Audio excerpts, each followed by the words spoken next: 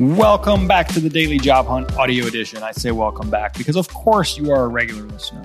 But if you're not, welcome for the first time.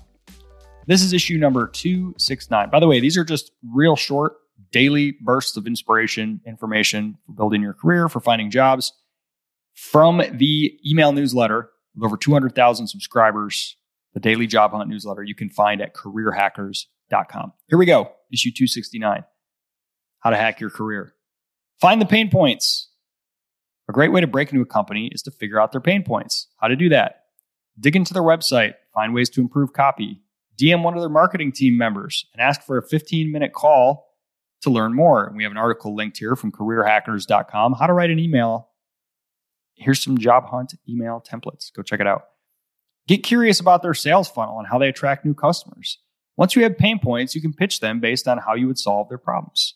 It really all starts with curiosity, creativity, and persistence. What are you willing to do? The Career Hackers Manifesto. No one's going to hand you opportunities on a silver platter.